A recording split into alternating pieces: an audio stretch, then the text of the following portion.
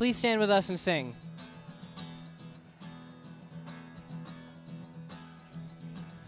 We're here to worship, we're here to sing your praise, we're here to love you, we're here to seek your face, oh God, let your light fill this place. We're here to worship, we're here to bless your name, we're here to honor our Lord and gracious King, oh God, be enthroned in our praise. Oh God, hear our cries, so come and shower down your love. Come and meet us with your touch. We yield our hearts, give you our thoughts. We're here for only you, oh God.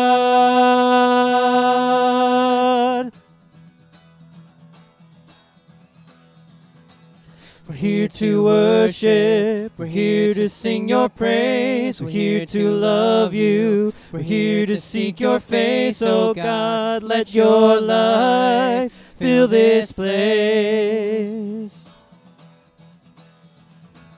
We're here to worship, we're here to bless your name, we're here to honor our Lord and gracious King, oh God, be enthroned in our praise. Oh God, hear our cries, so come and shower down your love. Come and meet us with your touch. We yield our hearts, give you our thoughts. We're here for only you, oh God. So come and shower down your love. Come and meet us with your touch. We yield our hearts, give you our thoughts. We're here for only you, oh God.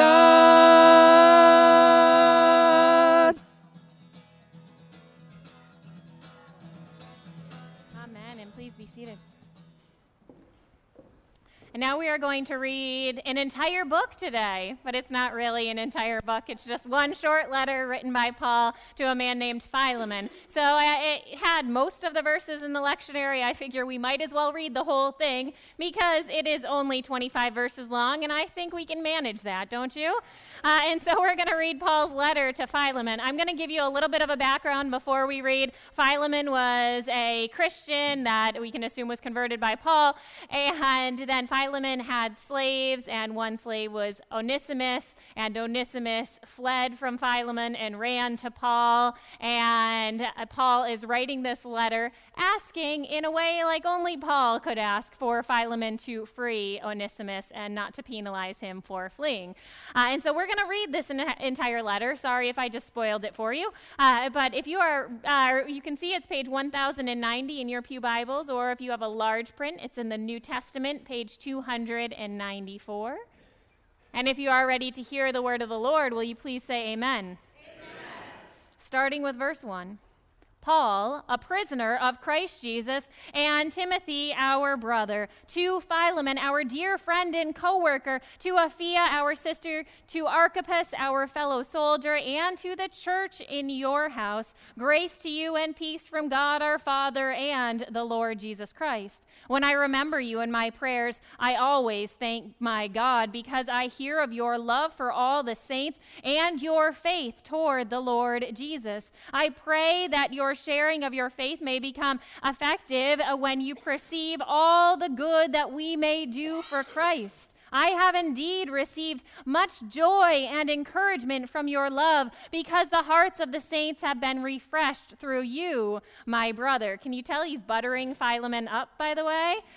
For this reason, though I am bold enough in Christ to command you to do your duty, yet I would rather appeal to you on the basis of love, and I, Paul, do this as an old man and now as a prisoner of Christ Jesus. Jesus. I am appealing to you for my child Onesimus, whose father I have become during my imprisonment. Formerly he was useless to you, but now he is indeed useful both to you and to me. I am sending him, that is my own heart, back to you. See what Paul's doing here. I'm sending my own heart back to you. I wanted to keep him with me so that he might be of service to me in your place during my imprisonment for the gospel, but I preferred to do nothing without your consent in order that your good deed might be voluntary and not something forced. Perhaps this is the reason that he was separated from you for a while, so that you might have him back forever, no longer as a slave, but more than a slave, a beloved brother. Especially to me, how much more to you, both in the flesh and in the Lord. So if you consider me your partner, welcome him as you welcomed me. If he has wronged you in any way or owes you anything, charge that to my account. I, Paul, am writing this with my own hand. I will repay it. I say nothing about you owing me even your own self. Yes, brother, let me have this benefit from you, and the Lord refresh my heart in Christ. Confident of your obedience, I am writing to you, knowing that you will do even more than I say. One thing more, prepare a guest room for me, for I am hoping through your prayers to be restored to you. Epaphras, my fellow prisoner in Christ, sends greetings to you, and so do Mark, Aristarchus, Demas, and Luke, my fellow workers. The grace of the Lord Jesus Christ be with your spirit. That, by the way, is a compelling letter. The word of God for the people of God. Thanks be to God.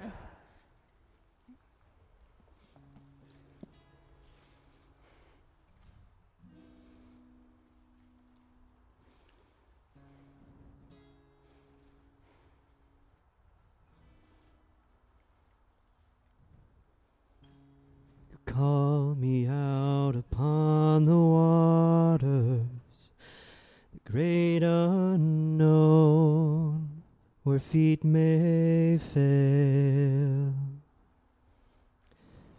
And there I find you in the mystery, in oceans deep, my faith will stand.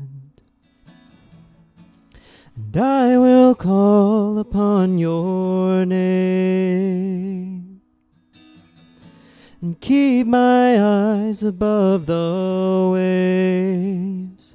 When oceans rise, my soul will rest in your embrace. For I am yours, and you are mine.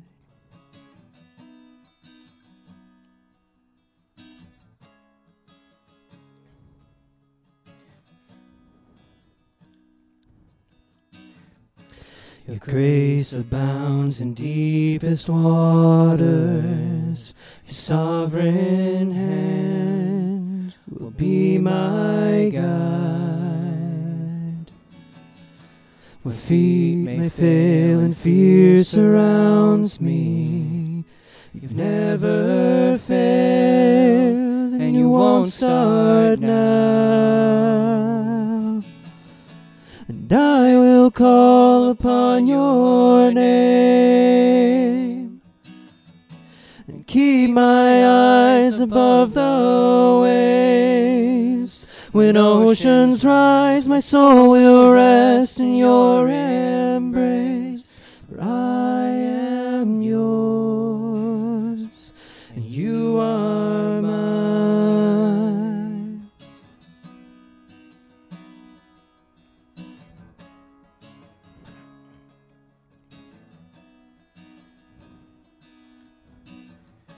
Spirit, lead me where my trust is without borders. Let me walk upon the waters wherever you would call me. Take me deeper than my feet could ever wander, and my faith will be made stronger in the presence of my Savior. Spirit, lead me where my trust is without borders. Let me walk upon the waters wherever you would call me. Take me deeper than my feet could ever wander, and my faith will be made stronger in the presence of my Savior. Spirit, lead me where my trust is without borders. Let me walk upon the waters wherever you would call me. Take me deeper than my feet could ever wander, and my faith will be made stronger in the presence of my Savior.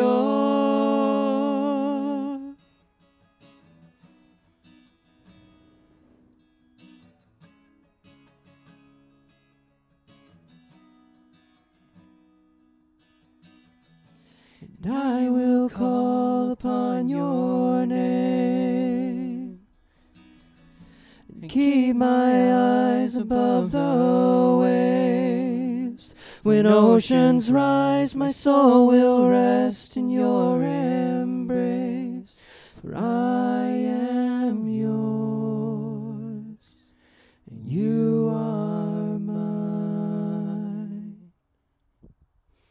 Amen.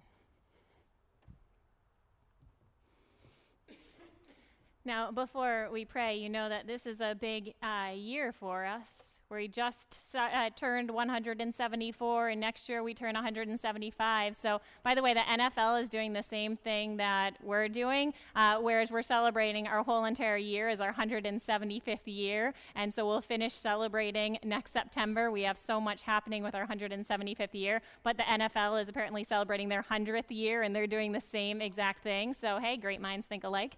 But it's a wonderful thing. But you know that when it comes April, that'll be my 10 years here, but I believe that we just hit David's 9 years here and Marcel too. So we've now had them here with us for 9 years.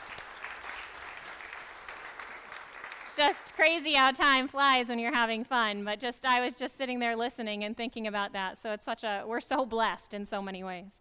And so let us join in a moment of prayer. Good and gracious God, we thank you. We thank you for all of the blessings that you've bestowed upon us in all of these years of ministry. We thank you for bringing so many different people to us.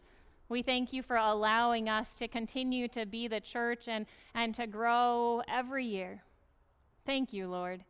We just stop and pause for a moment to thank you. And now, Lord, as we meditate upon this word, we ask that you bless the words of our mouths and the thoughts of our minds. May all that we do and all that we say be holy and acceptable to you, O Lord, our rock and our Redeemer. Through Christ our Lord we pray. Amen. So this is our church sign outside. This is what it looks like. I'm sure many of you drive by it and sometimes see the sayings. It's a good thing I'm in charge of it, by the way, and not Tim. Otherwise, the jokes would probably be a lot cornier, don't you think, Tim? But this is one of the sign sayings that I put up there sometimes because, well, I just love it. Be the kind of person your dog thinks you are. Now, how many dog parents do we have here? I'm not talking about just dog owners, but dog parents. You know what I mean. Those dogs that just love you so very much. I always called them my fur babies. I remember another pastor when I was pregnant with Taylor telling me that I wasn't going to love my dogs as much. Pastors say ridiculous things sometimes, but you know that I wasn't going to love my dogs as much after my daughter was born because I'd be so consumed with that love. That was the most ridiculous thing anybody's ever said to me. I remember, this has nothing to do with the sermon, but I'm going to tell you anyways. I remember when Taylor was a baby and Trevor hadn't we had redone our floors because what else do you do when you're 9 months pregnant and having a newborn baby? And so Trevor had to build a new custom railing for us, but the new railing wasn't up, and it was fine because our baby was a newborn. She wasn't crawling yet. But my Eddie one day was so excited, and then he fell off the edge. He was okay, but I remember being like, I couldn't grab him because I had my other baby, and it was so torn because they were both my babies. You know, if you're a dog parent, you know those furry little things are your babies. This goes for cats too, I'm sure. But you know, our dogs think that we're the most amazing people. No matter, you know, what our day could be like, we might have a ridiculous day, or maybe we're people who get a little angry when we're driving sometimes. Anybody ever do that on occasion? I'll confess, I don't get angry, but I do sometimes, like, I talk to people in other cars, and I don't understand them. But maybe we're not having the best day, or we're not being the best coworker, or maybe we're not being the best spouse or parent or partner or anything. And then we get home, and who is so excited to see us? Oh, those furry little creatures. And they think that we are the most amazing creatures in the world. My dog Charlie has a heart condition, so I have to be really careful when I get home because he, you know, can't get too excited. But our furry little creatures think that we are saints. They're like, oh, here's the person who takes me to get exercise. Here's the person who pets me. Here's the person who feeds me. Like, oh, my saint is home. They think we're saints, don't they? But are we? Not necessarily. But just imagine if we tried to act like the people that our dogs think that we are. Just imagine if we tried to be good as they think that we are. Well, the Apostle Paul went around preaching and teaching. He and the other apostles and all of the church leaders, they traveled from place to place, and they preached and they taught and they told people about Jesus. And then when people heard the news about Jesus and they were inspired, then they would baptize those people and they would enter them into the church of Jesus Christ. But here's the thing, when Paul and Peter and all of the other apostles went around preaching and getting people to become Christians, converting people to Christianity, they expected more out of those people. They weren't just going to get people to believe in Christ and then have them live their lives exactly the same way that they always had. Instead, they went to teach people about Jesus, and then they wanted to change the way that they lived their lives. They were sharing this mind-blowing message that Jesus had taught, that you're supposed to love your neighbor. Now, that doesn't sound like a very mind-blowing message today, but back then, it was a message that just kind of blew the minds, that you're supposed to love your neighbor, because who was your neighbor? We know this. We just went through the Good Samaritan story this summer. Who was your neighbor? Was it the person that you really, really like? Yeah. Was it the person that you don't really, really like? Was it that curmudgeon of a neighbor that lives behind the stream from you? I'm just saying, does anybody else have one of those? That we're supposed to love our neighbors.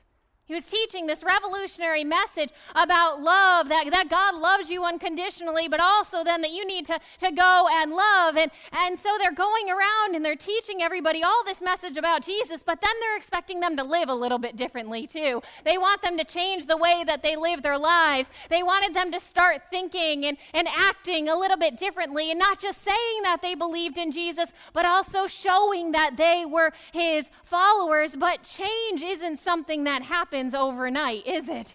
Change is so difficult. Think about anything that you ever have to change. If you have to change your routine, we've got our kids going back to school. Getting kids back into that back to school routine, is that an easy thing to do? Absolutely not. Change is not easy. And so when you have to change the way that you act in the world, it's extremely difficult. Take Philemon, for example. So Philemon is the one who Paul wrote this letter to. Philemon was a wealthy man, and Philemon was one of those people who heard Jesus and who heard Paul talk about Jesus and who listened to all that Paul had to say about Jesus. And Philemon was inspired, and he just wanted to make a difference. He wanted to pledge his life. He wanted to be baptized. But here's the thing about Philemon. He was a wealthy man. And like a lot of wealthy men at that time, unfortunately, as sad as it is, he was also a slave owner. He had servants, he had slaves, and he had this one slave whose name was, who can remember that slave's name? And no pastors. We've got like 4 pastors here, no pastors. Who else? Can anybody remember the name?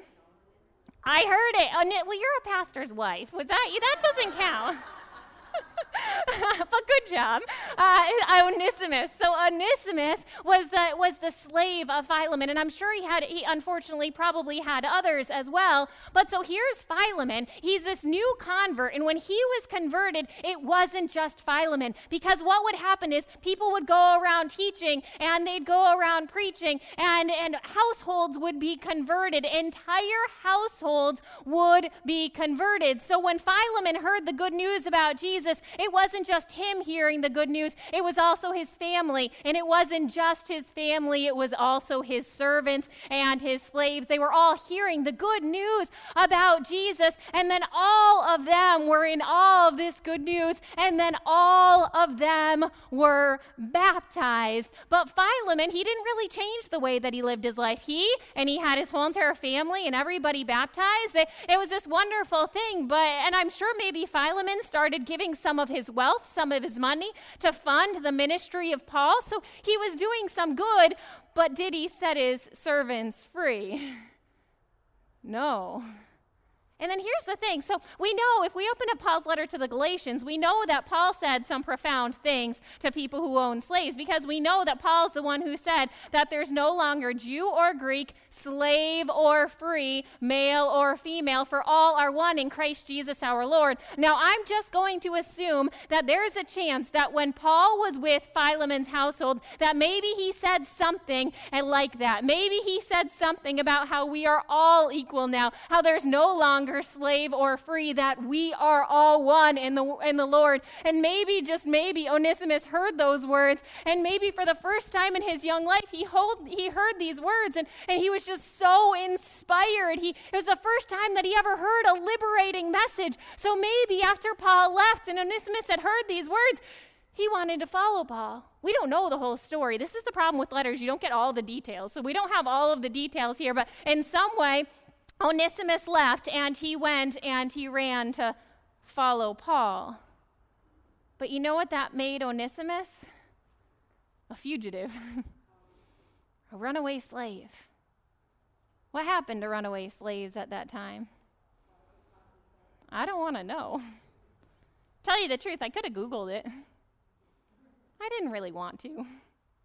So Onesimus, he ran away and he went to follow Paul, and then he found Paul, and then he was with Paul, and I love how Paul writes this letter, because his heart is just so moved, and so Paul, he gets to know Onesimus, and Onesimus comes and finds him, and then Paul starts to see Onesimus not just as this slave, but as this runaway kid, this kid who ran away, who heard the message of Jesus, who heard this redemptive, liberating message of love, and who was just so inspired. And so Paul writes this letter to Philemon, this letter that I love. Didn't you love that letter?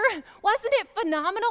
To me, it's just one of the most amazing letters. So he writes this letter convincing Philemon that it doesn't matter what he's legally required to do. Legally, he can do whatever he wants to Onesimus. Legally, Onesimus was likely sold from his family because his family had a debt to Philemon. Legally, Philemon could do anything that he wanted to Onesimus. He was his servant. But legally, doing what's legal isn't always doing what's right, is it?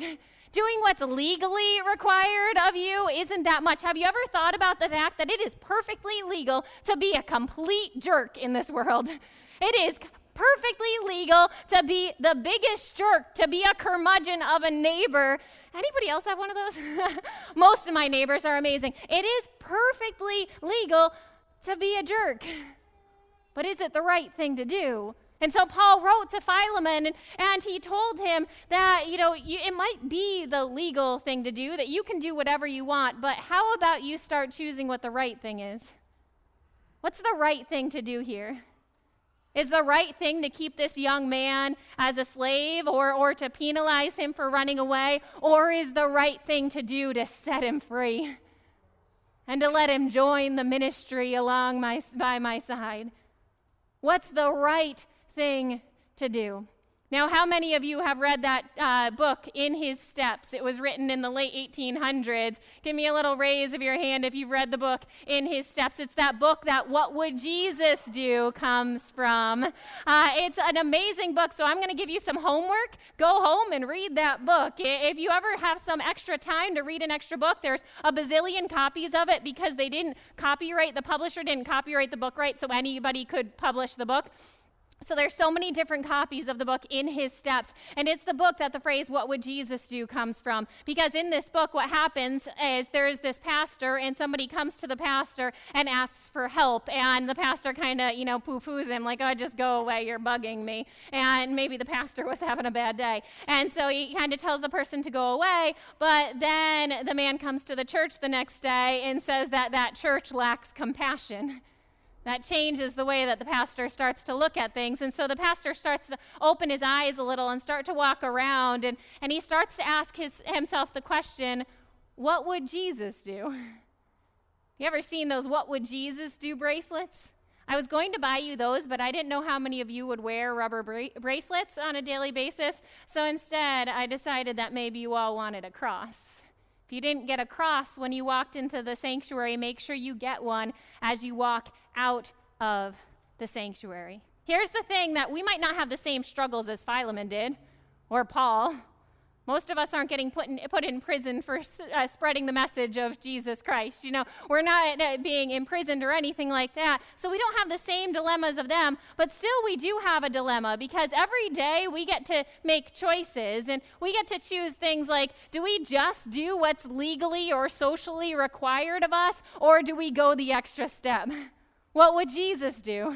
Do we just do what we have to do, what we are forced to do, or do we voluntarily take that extra step? Do we voluntarily do what is good and what is right and what is kind and what is loving? That's a choice we get to make every day. So I want you guys to take these crosses with you. Put it somewhere. If you're the kind of person that gets a little bit of road rage, by the way, Western New York has a lot of road rage. Maybe if you're the kind of person, just yesterday I saw a driver who was so distracted on his cell phone, and it just, annoyed me. Maybe you're that kind of person who needs the reminder in their car, hey, cell phones aren't for use while I'm driving.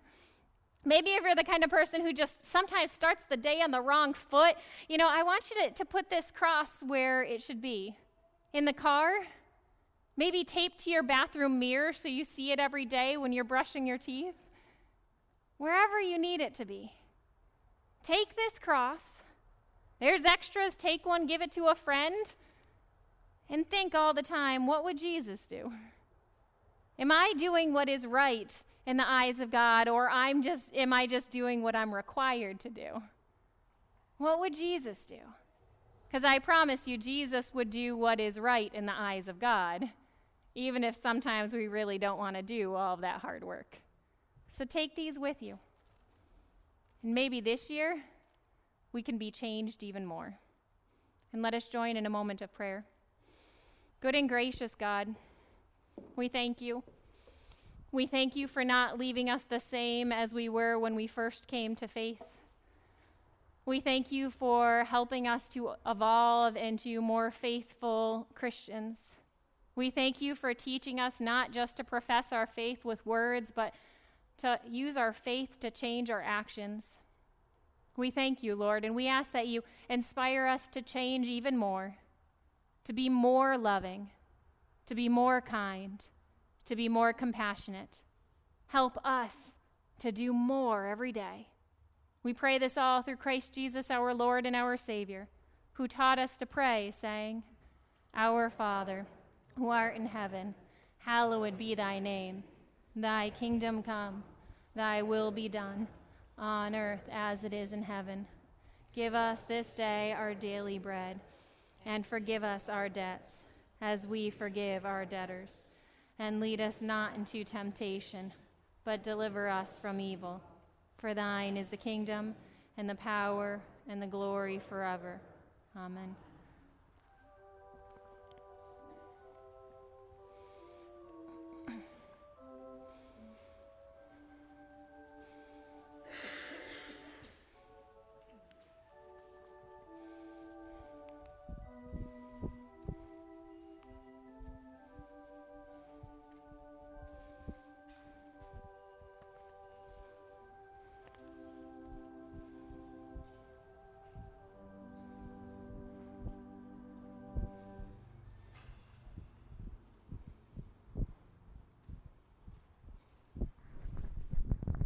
Let us continue our morning worship with our tithes and offerings.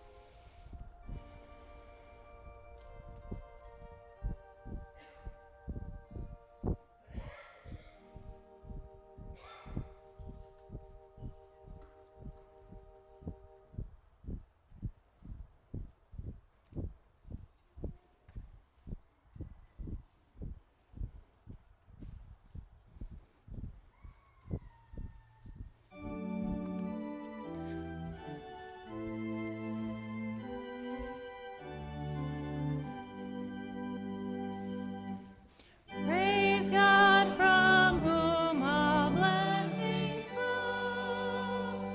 Praise God, all creatures here below.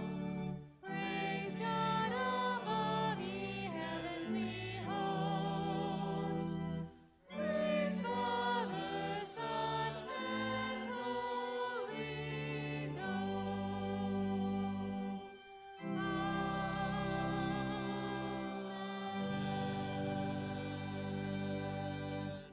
Let us pray together. Gracious God, may this act of giving transform our hearts and our minds. May you bless these gifts and use them to do your will.